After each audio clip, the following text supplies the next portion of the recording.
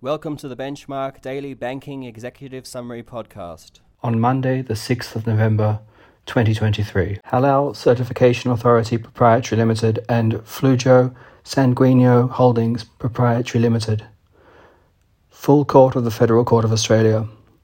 Respondents had not infringed a stamp trademark owned by the Halal Certification Authority, and the trademark should be cancelled as likely to confuse an inability to distinguish its owner's services. Williams and Kirsten Proprietary Limited and National Australia Bank Limited, Number 3, Federal Court of Australia.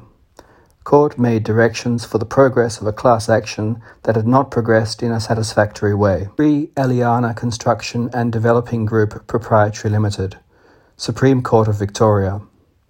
Liquidator of construction company had correctly rejected a proof of debt by the liquidator of a related company based on a deed between the two companies and the Commissioner of Taxation. Davis and Anor and Perry O'Brien Engineering Proprietary Limited and Oars, Supreme Court of Queensland.